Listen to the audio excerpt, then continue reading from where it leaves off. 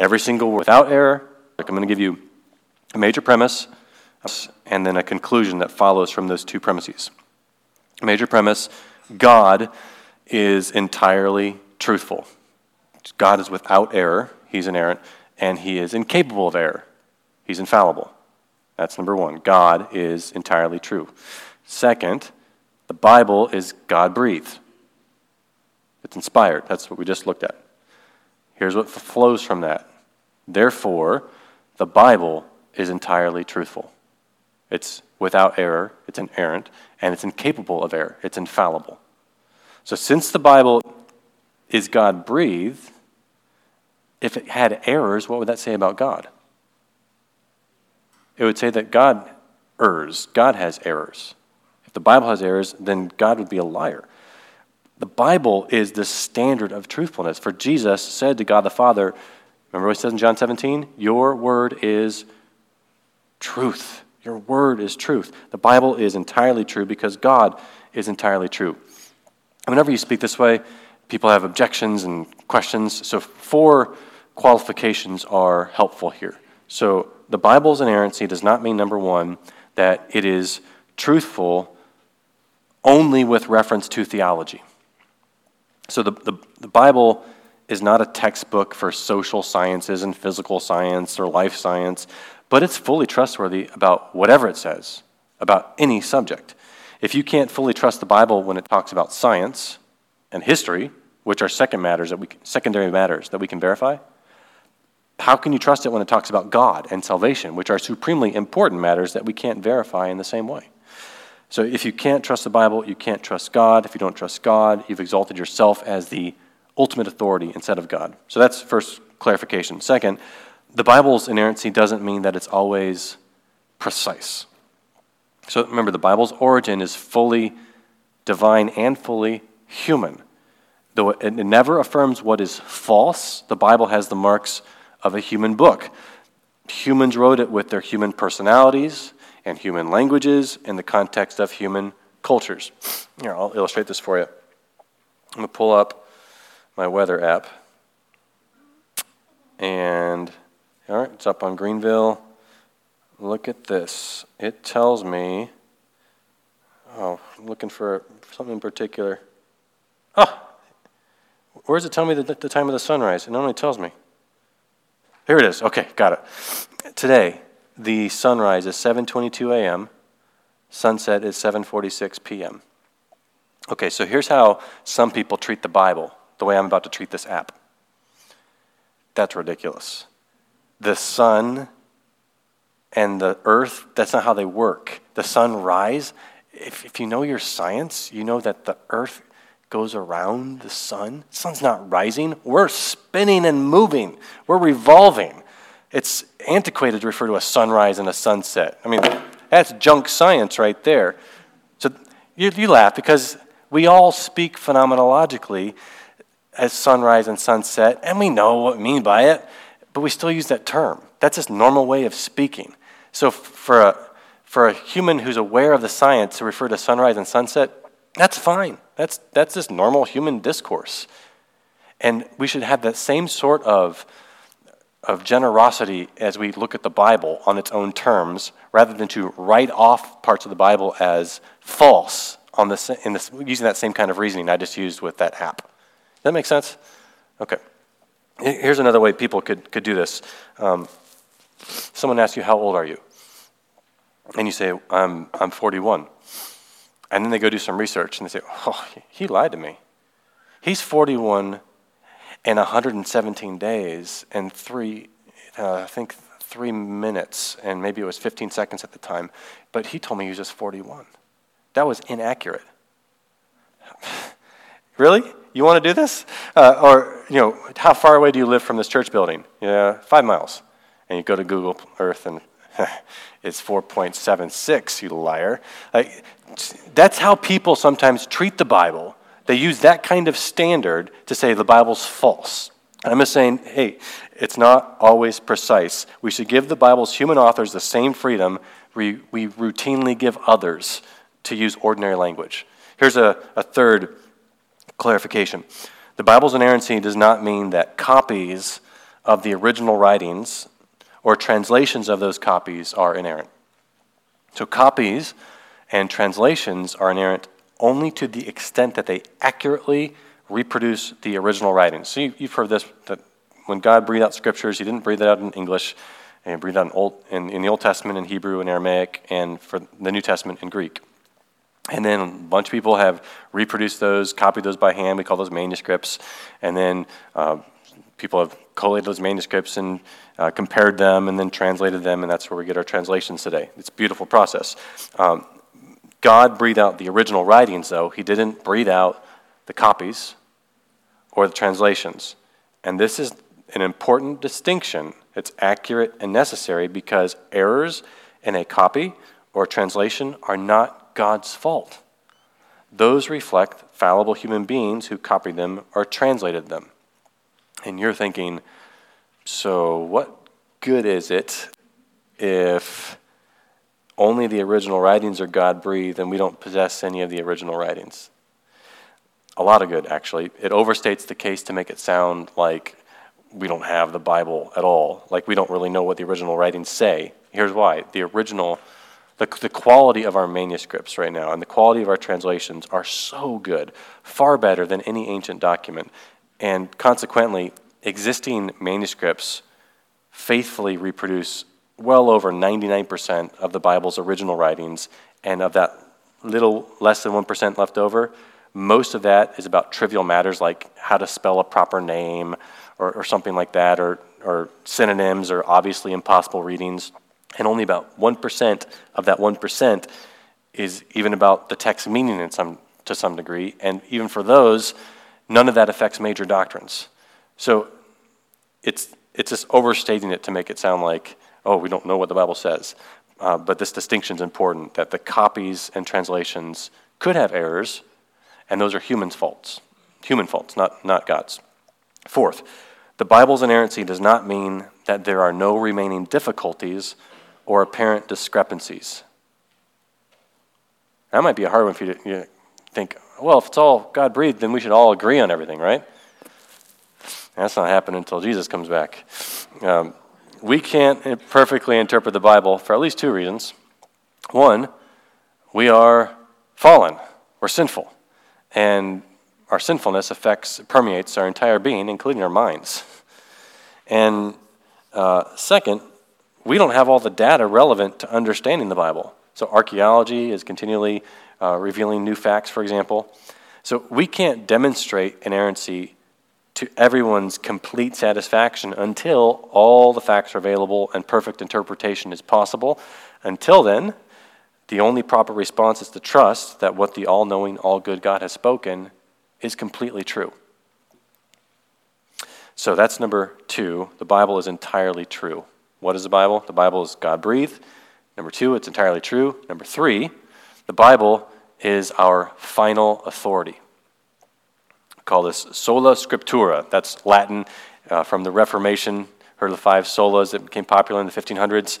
So sola scriptura. The Bible is our final authority. Jesus himself appeals to the Bible as our final authority and affirms it's entirely true. He says Scripture cannot be broken. John 10:35. So God has supreme authority since he created the universe and he controls the universe. And if the Bible is God-breathed, then it carries the authority of God himself. It's the final authority. And it's not merely the final authority for faith and practice. It's the final authority for everything. And you notice I'm using the term final instead of only. Here's why. The Bible's not the only authority. For kids, your parents are an authority. All right? The government's an authority. Pastors can be an authority. On and on. There are all these other authorities. And then, like, maybe some of you are in high school or college and you're taking trigonometry or calculus or some crazy hard class. You're going to need more than the Bible to do well in that class. All right? So the Bible's not the only authority, but it's the final authority. It's the backstop. You can't appeal to something beyond the Bible and say, that's going to trump the Bible. It's the final authority. It's ultimate. It's supreme. Number 4, the Bible is enough. it's sufficient. I grew up Mormon, sort of. Have I told you this? Long story. Probably shouldn't go into it all here, but I'll tell you this much. So hundreds of my relatives on my mom's side are faithful, practicing Mormons. My mom is the second of 8 kids, and all those kids and their kids' kids and the kids' kids, all Mormon. The only ones who aren't are us. So the first 5 or so years of my life, grew up in Mormonism. And my mom, long story again, she ended up divorcing my Mormon dad and remarried Charles Naselli. And he had just become a Christian watching Jerry Falwell preach on TV in the early 80s. And we started attending a Southern Baptist church, and I grew up hearing the gospel. There's a lot more to the story. Anyway, my point for here is I've studied Mormonism a fair bit to try to understand what I might have embraced. And I've found that the most fundamental issue that divides Mormons and evangelical Christians is what we believe about the Bible. So this dividing line is not unique to Mormonism. It applies to all other religious people. That divides them from evangelicals. And that's because we hold some uncommon beliefs about the Bible. We believe that the Bible is entirely sufficient for its purpose. In the Bible, God has given us all we need to know to trust Him and obey Him, to know Him. We saw this already in 2 Timothy 3, that all Scripture is God-breathed, but I stopped there. Let me just keep going. All Scripture is God-breathed, and it's useful for what? For teaching. So I'm quoting the NIV here, sorry. For teaching, for rebuking, correcting, and training in righteousness, so that the man of God may be thoroughly equipped for every good work. That's its purpose. The Bible does not directly address every question that people can ask. That's not its purpose. Its primary purpose is to reveal the God of the gospel so that we can know Him and honor Him. That's its purpose. And the Bible alone is sufficient for that purpose. Its supreme authority is exclusive. That means that no other book is God's word. Not the Apocrypha, which is actually pretty good. I like to read it once a year. That's another issue. It's not God-breathed. Not the Apocrypha. Not the Book of Mormon. Not the Quran. Giving such books equal status with the Bible marginalizes and demeans the Bible. It marginalizes the Bible by not adequately emphasizing it, and it demeans the Bible because it contradicts the Bible. For example, Roman Catholicism gives the Apocrypha and some church tradition and some pronouncements of the Pope equal or even greater authority than the Bible. The Church of Jesus Christ of Latter-day Saints, Mormons, they give the Book of Mormon and some other books, the Doctrines and the Covenants and the Pearl of Great Price, and statements by its prophets, equal or even greater status than the Bible. Islam gives the Quran superior status to the Bible. Consequently, they don't adequately emphasize the Bible. They don't think it's all the special revelation that you need to know and trust and obey God. They think you need additional revelation to supplement the Bible or even supplant the Bible. And that additional revelation is not God-breathed like the Bible, and thus it's not inerrant or authoritative like the Bible. And it's not surprising that that additional revelation often contradicts the Bible. So that's number 4. The Bible is sufficient. It's enough. Number 5, the Bible is understandable. It's clear. So a common saying is that the Bible is like a deep, broad body of water that's shallow enough for a lamb to wade in and deep enough for an elephant to swim in. I love that statement. But not everything in the Bible is equally clear, and the Bible acknowledges this. So listen to Peter. This is in 2 Peter 3. He says there are some things, he's referring to Paul's letters, there are some things in his letters that are hard to understand. You ever felt that way when reading Paul? Yep, I feel that often. But the Bible's central message about God's saving work throughout history is unmistakably clear and so understandable that a child can grasp it. So the basic storyline of creation, fall, redemption, consummation, that is so simple that a young child can grasp it. So God's communication in the Bible as a whole is accessible. I like to illustrate this by taking a statement from Scripture and asking, can a child understand that? I'll start with the first sentence in the Bible. In the beginning, God created the heavens and the earth. Can a child understand that? Absolutely. But is it possible to understand it more? Like as you get older and you mature and you understand more about God's world and his ways, does your understanding of that sentence increase? Yeah, like imagine a professor who wrote his PhD dissertation on that sentence and has been teaching it for 50 years. He probably understands it, maybe not, probably understands it better than a child. But I want to distinguish between knowing something truly and knowing something exhaustively like God knows it. So distinguish, you can know something truly, but that doesn't mean you know it omnisciently, absolutely, exhaustively. We can know truly, and we can know truly to greater and greater degrees. And I think we'll be learning more and more about God and his ways forever. We'll be forever learning in the new heavens and new earth, but we'll never know everything like God knows it. But that doesn't mean we won't know anything. We can know truly without knowing exhaustively. Okay, so the Bible is essential, or the Bible is understandable. Number 6, the Bible is essential to know God. It's necessary.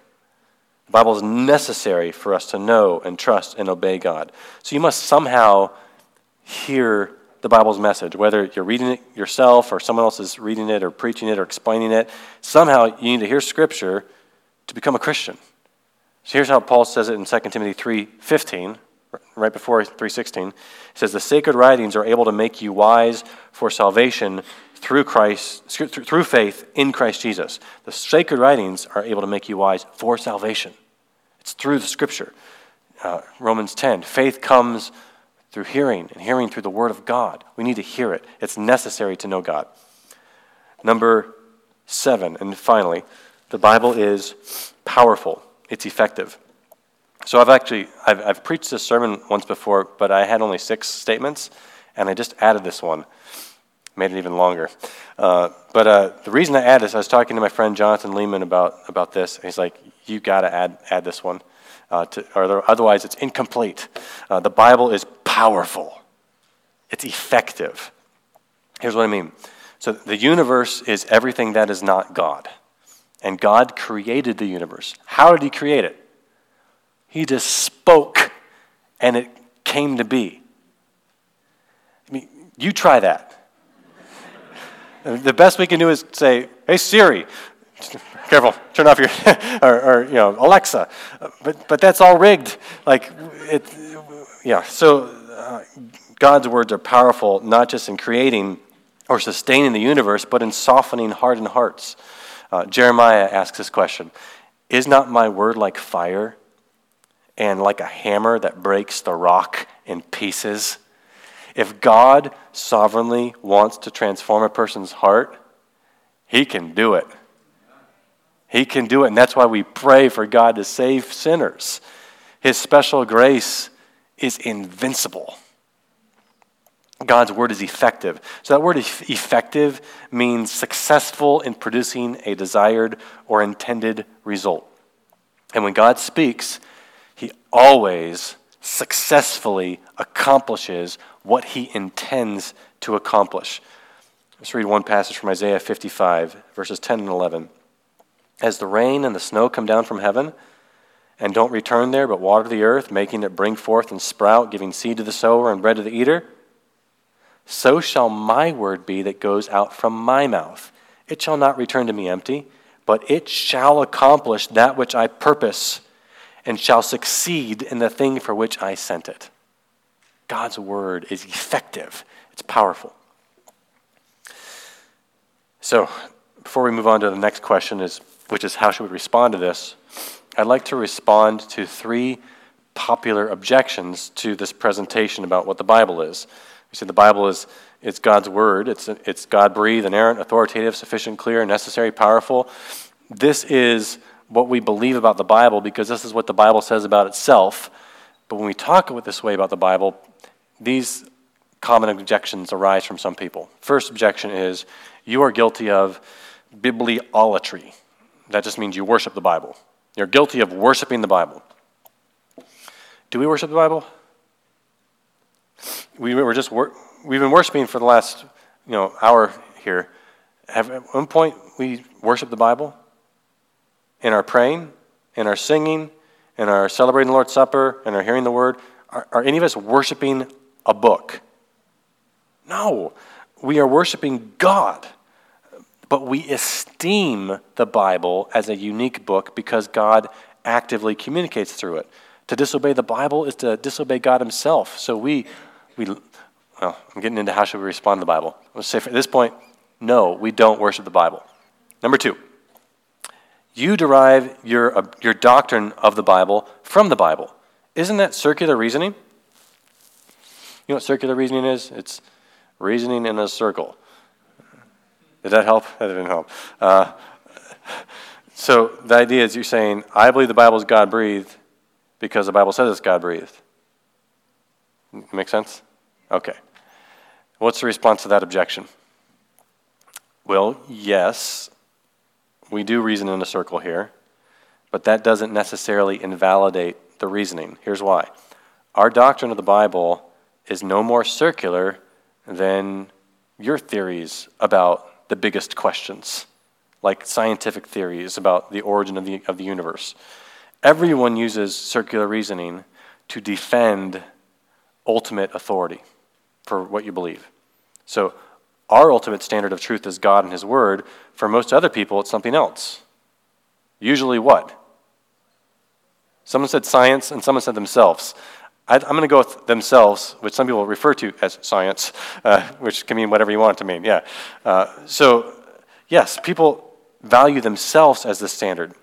So the debates about whether the Bible is God-breathed and inerrant, really that whole debate hinges on one issue. Do you accept what the Bible claims about itself? Do you believe what the Bible says about itself? That's it. And there are many useful arguments to show that the Bible's claims about itself are reasonable, so it's historically reliable, fulfilled prophecies. But ultimately, God's Spirit must convince us that its claims are true because sin has distorted how we perceive reality. We can't prove that the Bible is God's word by appealing to any authority besides the Bible itself, because such an authority would be superior to God, and there isn't one. Here's a third objection. The Word, capital W, Jesus, the Word is what matters, not the word lowercase w, not the Bible. That's cute, but as pious as that sounds, it takes a different view of the Bible than Jesus himself. Jesus repeatedly quotes the Bible as completely trustworthy and as the final authority. So that's what the Bible is: God-breathed, inerrant, authoritative, sufficient, clear, necessary, and effective. Now on to the second question. How should we treat the Bible? So that's what it is. How should we treat it? And we should treat the Bible in at least 7 ways. I'll move quickly here. Number 1, believe the Bible. Believe it. Why? Because it's completely true. To disbelieve the Bible is to disbelieve God himself. If we trust God, then we'll trust whatever he says. Believe it. But don't just believe it. Number 2, love the Bible. Why? Because you love God. We don't worship the Bible. Worshiping and loving are different here. We worship God who communicates to us in the Bible, so we love God's words. We not only trust whatever God says is true and right, we love his words, all of them, even the ones that are unpopular in our culture. So my mentor, Don Carson, told me the story once. He was counseling this couple. I think it was marriage counseling, and they had, at the beginning of the counseling, they did not agree with Paul, with Dr. Carson's interpretation of Paul on, the husband being the head of the wife and the wife submitting to her husband. So they thought that's not right. So they work through the passages like in 1 Corinthians 11 and Ephesians 5 and 1 Peter 3 and on and on, work through all that. And finally, at the end of all that, this couple says, okay, we're convinced that's what the Bible teaches, but we still don't like it. And Dr. Carson said, good, you're halfway there. Meaning, it's wonderful to believe what God says, but it's even better to love it, to recognize that God has good reasons for saying what he says, and to trust him for revealing what is for our good. You know this, if you have children and you ask them to obey you in doing something, there's a way to obey that's not obeying, right? It's like, I'm taking out the trash, but I'm still sitting down on the inside. Like that kind of attitude where I'm actually going through the motions of obeying, but my heart's not in it. When I say love the Bible, I'm talking about your heart. Do you actually not just believe it, do you love it? Do you love it? Do you love even what the Bible says about issues that are unpopular in our culture? I can make a long list here. I'm going to mention just 3. Do you love what the Bible says about Jesus being the exclusive Savior, the way, the truth, and the life? I'm guessing you sing a song here sometimes. I am the way, I am the truth. You sing that one here? Yeah. So do you love that truth? That's really unpopular in our culture. Here's another one. Do you love what the Bible says about how God created humans as either male or female? Do you know what a woman is? This isn't complicated, but it can be embarrassing in certain cultural settings today. Do you love God's word? Number 3, do you love what the Bible says about how God designed sex for only one man and one woman in marriage? Do you love that truth? Do you love God's words, all of them? Listen to the opening stanza to the book of Psalms.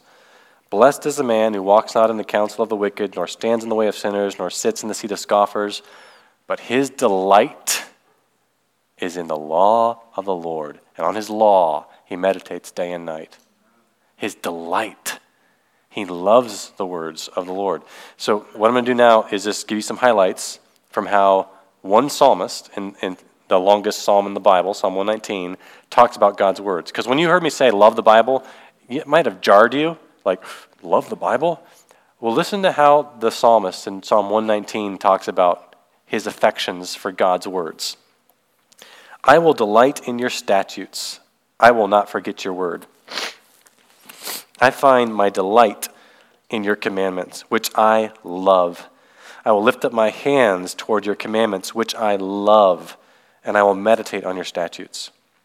The law of your mouth is better to me than thousands of gold and silver pieces. Oh, how I love your law. It is my meditation all the day. I hate the double-minded, but I love your law. All the wicked of the earth you discard like dross. Therefore, I love your testimonies. I love your commandments above gold, above fine gold. Your promise is well tried, and your servant loves it. I hate and abhor falsehood, but I love your law. Great peace have those who love your law. Nothing can make them stumble. My soul keeps your testimonies. I love them exceedingly. That's what our affection should be like toward God's words. If that's not the case, then we have a heart problem. We've become satisfied with lesser things that dull our senses to the greatest pleasures. We can be satisfied and distracted with lesser things. We might even think of the Bible as boring.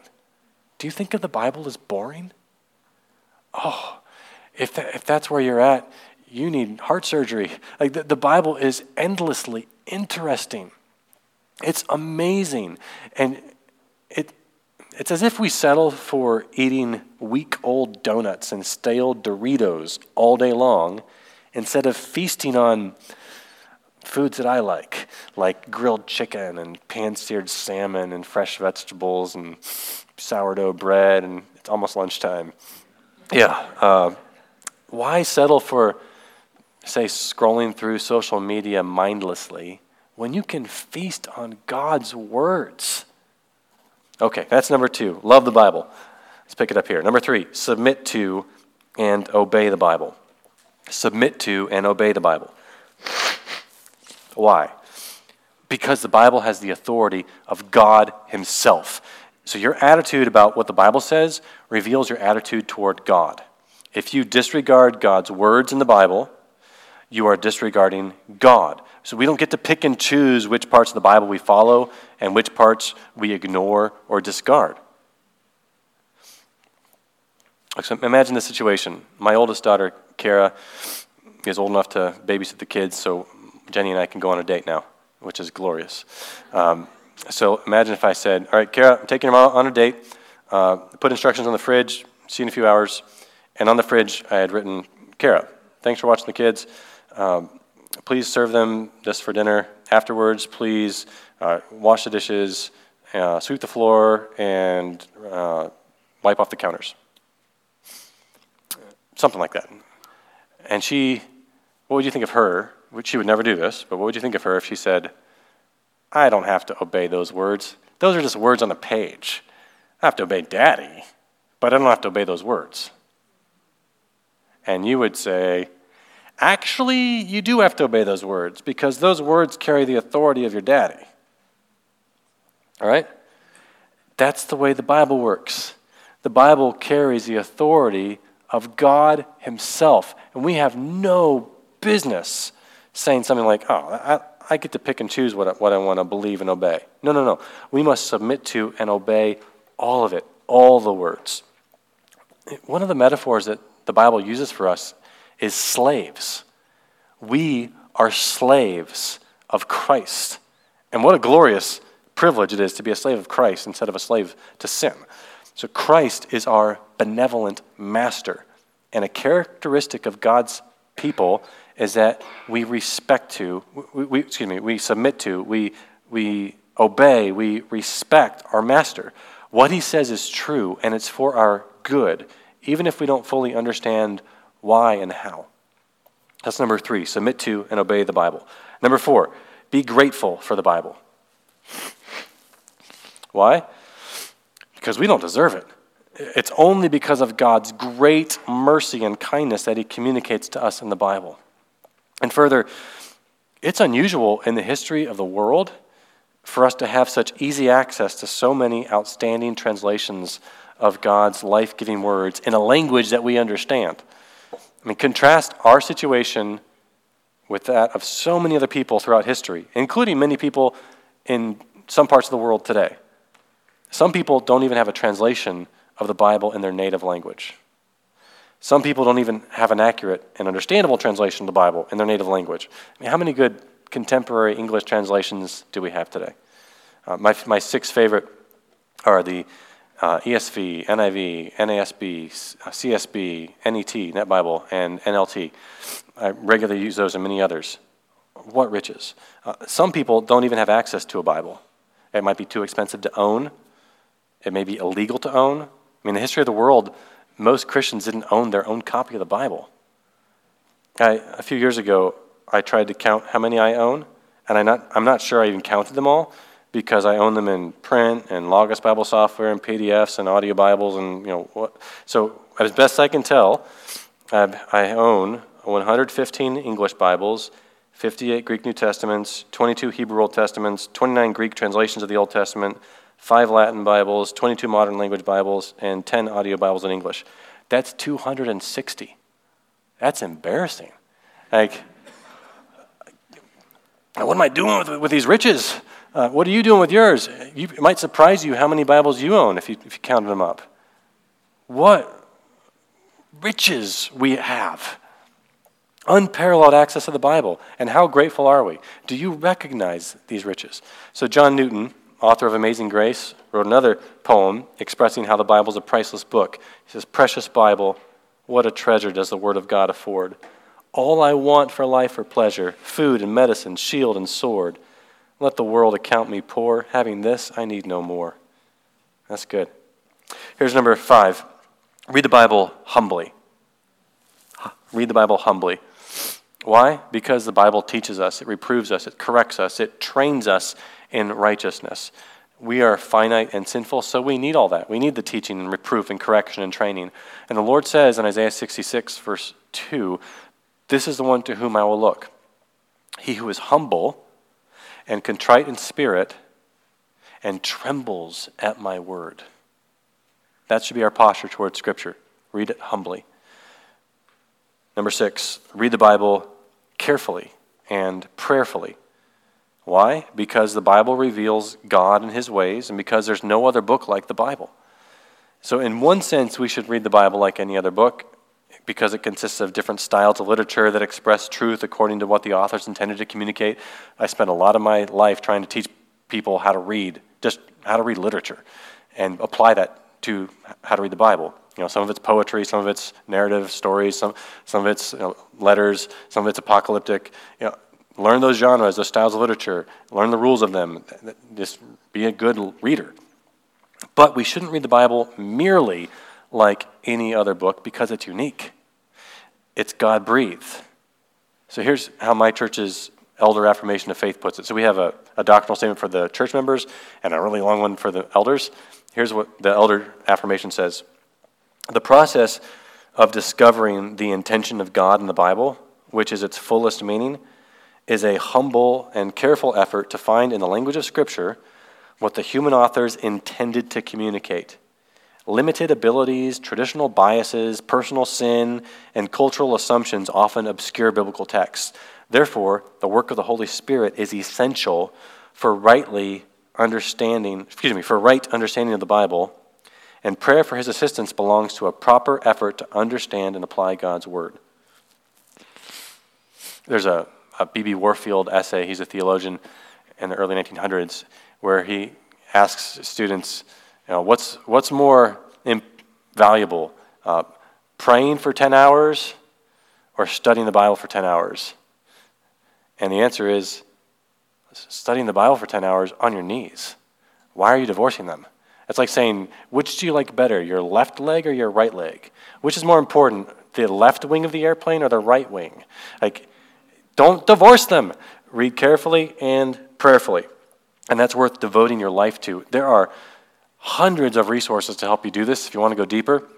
You have a book stall here you could start with. You have a good study Bible, like the NIV Biblical Theology Study Bible, the ESV Study Bible. Those are my two favorite. There are a lot of good resources. Ask your pastors if you'd like some more there. Finally, number 7, read the Bible routinely. Routinely. Our high view of the Bible isn't going to matter very much if we don't actually read the Bible.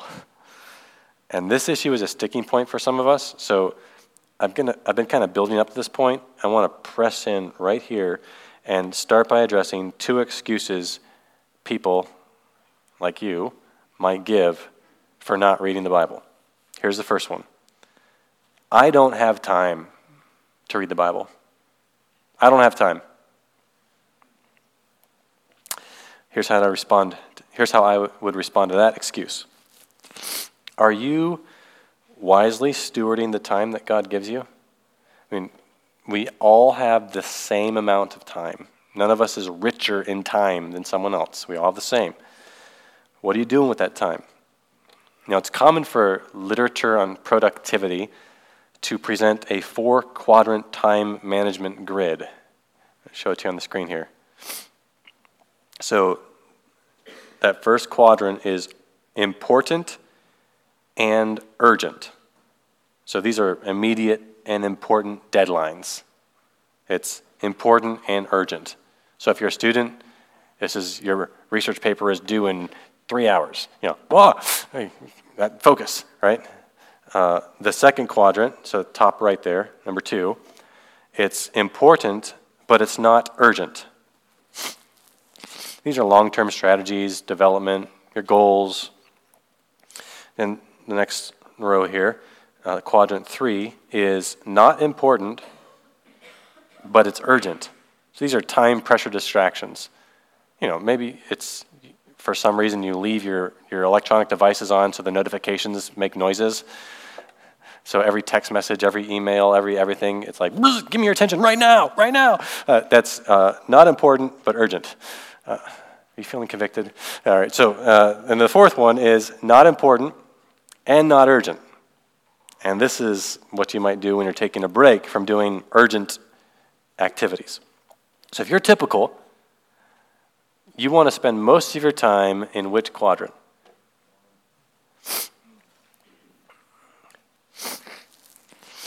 I'm guessing you want to be in the important, but not just important and urgent, it's important and not urgent. So things like, I want to memorize the New Testament in Latin.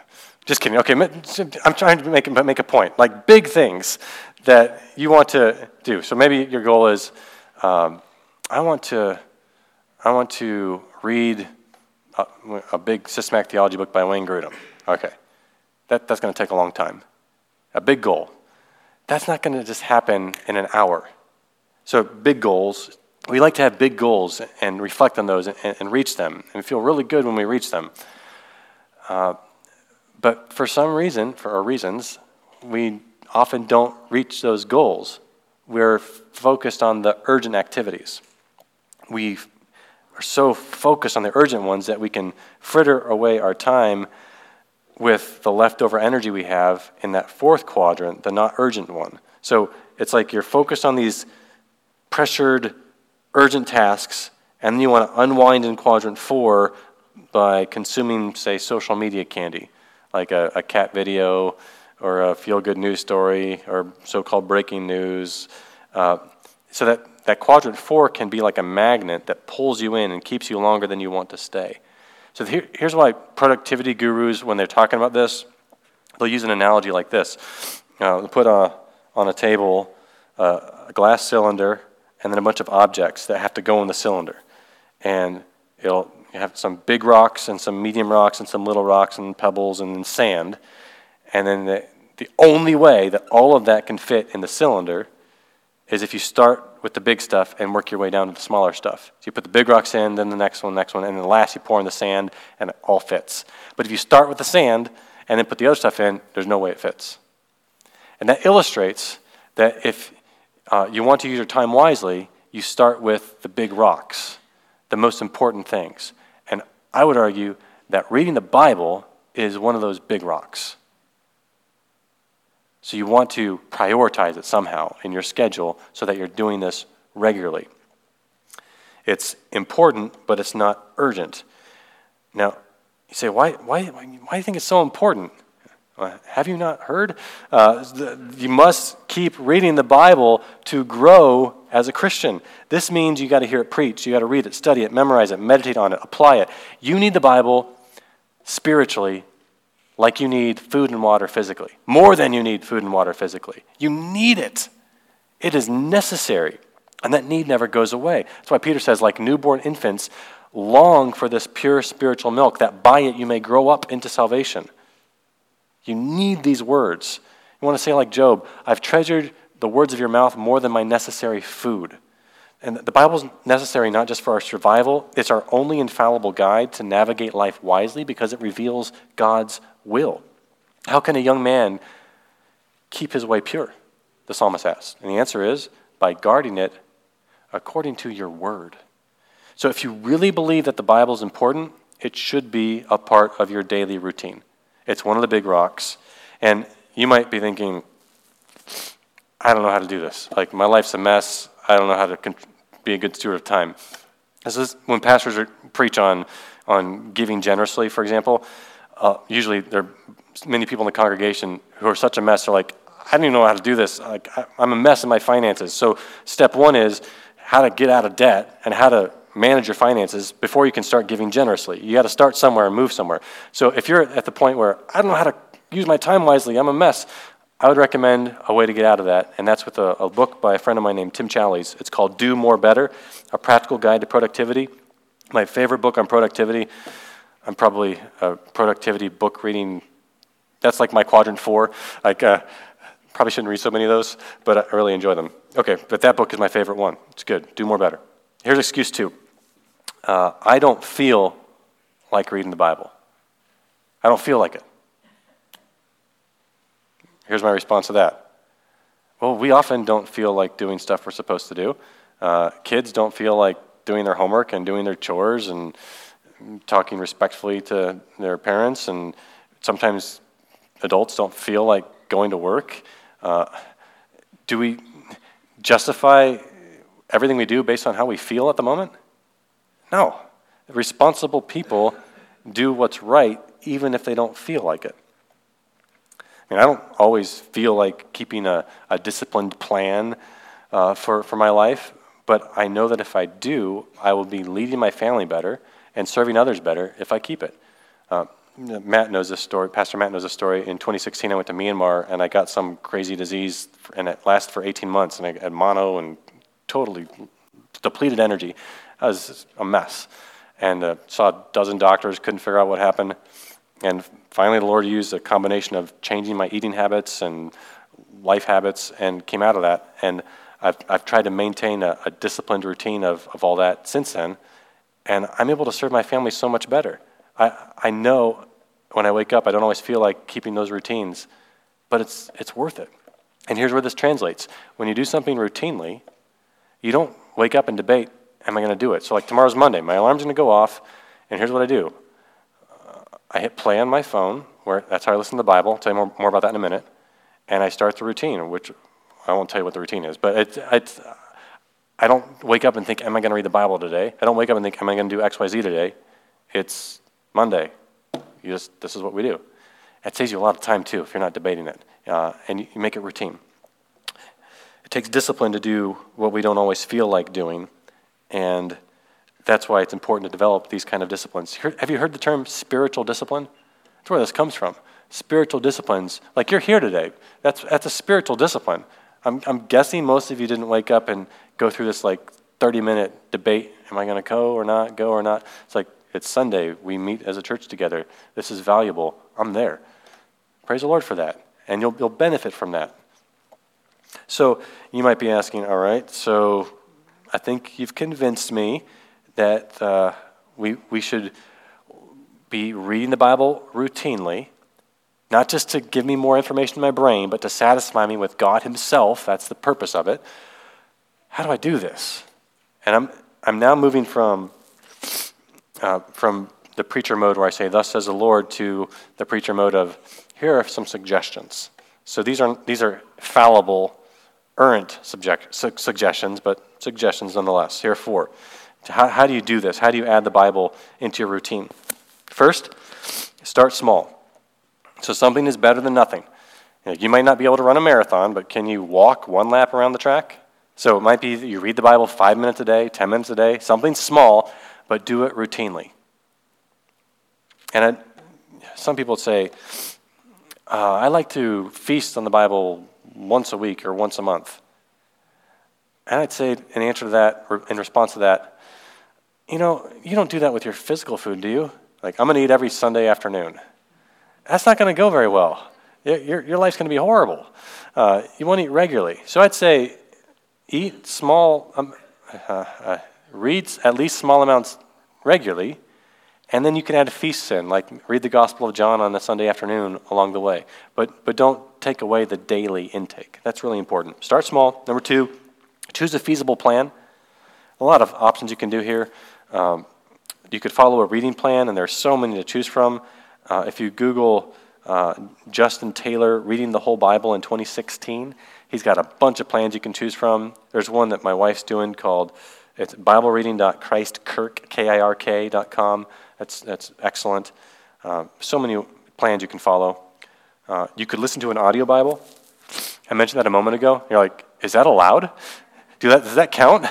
There's no rules for this, okay? Just read the Bible. It can be with your eyes, it can be with your ears. Take it in. I've spent, because I'm a professor, I spend so much of my time studying the Bible that I love to just enjoy it by taking it in broader sweeps of time, audibly. I've been doing this, I don't know how long, 5, 6, 7 years. I love it. So what I use an app called Audible. It's connected to Amazon. And I just choose a different audio Bible, and I'll just listen straight through it and go to the next one. So new narrator, different translations. Some of them are dramatized. I've really, really enjoyed it. I love taking it in. This morning I was in Job for a while. You could also study a portion of Scripture in depth. So instead of what I just was explaining, you could spend a year in the book of Romans where you read it over and over and over and over and over and over, many translations. You might even bring in some study tools to help you. You can go deep in one spot. There are a lot of options here. My exhortation is just do something. That's a feasible plan. Third is stick with it. Set aside a small block of time every day to read the Bible, and don't miss it for 100 straight days. And that'll help it become consistent. On average, it takes 66 days for a behavior to become automatic, and you want this to be automatic. In the Lord's kindness, He helped me develop this routine when I was 14 years old. So young people, you can do this even when you're young. And so that was the year I read through the Bible completely for the first time when I was age 14. And since then, I've never debated, am I going to keep reading the Bible? I just know, it's like eating. You don't wake up and debate, should I eat this day? Should I eat this week? You do it. You need it. And the Bible's like that. You want to develop it so it's routine. And 4, you read it with someone else in your church. You could team up with someone else in the church or a group of friends and be accountable as you read and talk about what you read. That's what many in my church are doing. My wife's doing that with some others, and they love it. So, to summarize, we made it. To summarize, we've answered 2 questions. What is the Bible, and how should we treat it? So, what is it? It's God-breathed, entirely true. It's our final authority. It's enough. It's understandable. It's essential to know God. I forgot to add in the 7th one there. And number 7, it's efficient. It's powerful. And how should we treat it? We should believe it, love it, submit to and obey it, be grateful for it, read it humbly, read it carefully and prayerfully, and read it routinely. And with God's help, you can read the Bible routinely. There's no substitute for this over and over, every day. It's what feeds you, it sustains you, it grounds you to reality. It's God's words for you. Let's pray. Our Father, thank you for revealing yourself to us in the Bible. Would you please increase our trust in you, increase our love for you, increase our obedience to you, increase our gratefulness to you, and please give us grace to read the Bible humbly and carefully and prayerfully and routinely. And please, as we do that, continue to satisfy us with yourself for Jesus' sake. Amen.